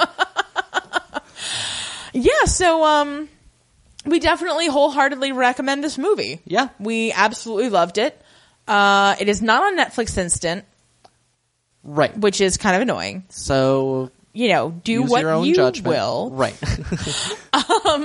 There is, I think they just not too long ago did a reissue with commentary and stuff. Oh, yeah. So, if you want to get into the whole Morris experience, right, you can check that out. All right, and we have posted our schedule basically through the end of the year. Yeah. On Facebook. It's pretty we're planned out well in advance for the first time in a while. Yeah, so sorry about all the hemming and the hawing. Yeah. Things have been kind of crazy, but things should be at least, we should be able to get this schedule taken care of, but it's we're going to be doing Titanic The Legend Goes On is the next episode. We'll then be covering Parade's End with Benedict Cumberbatch, which a lot of you have asked us about. Also, Miranda Richardson's in it, Rufus Sewell, just a who's who of awesome British people that we love. And then our end of year sort of holiday special will be an episode of Doctor Who. Yes. It'll be The Unicorn and the Wasp, which is the season 4 episode with Agatha Christie. Yeah. And by the time we get through all of that, guess what? It'll be time for the U.S. premiere of Downton Abbey. Oh my God. I really hope Laura Linney's back this year. We can only hope. I know. Anyway, so we'll be back with you next week. And until next time, up yours downstairs. Luncheon out.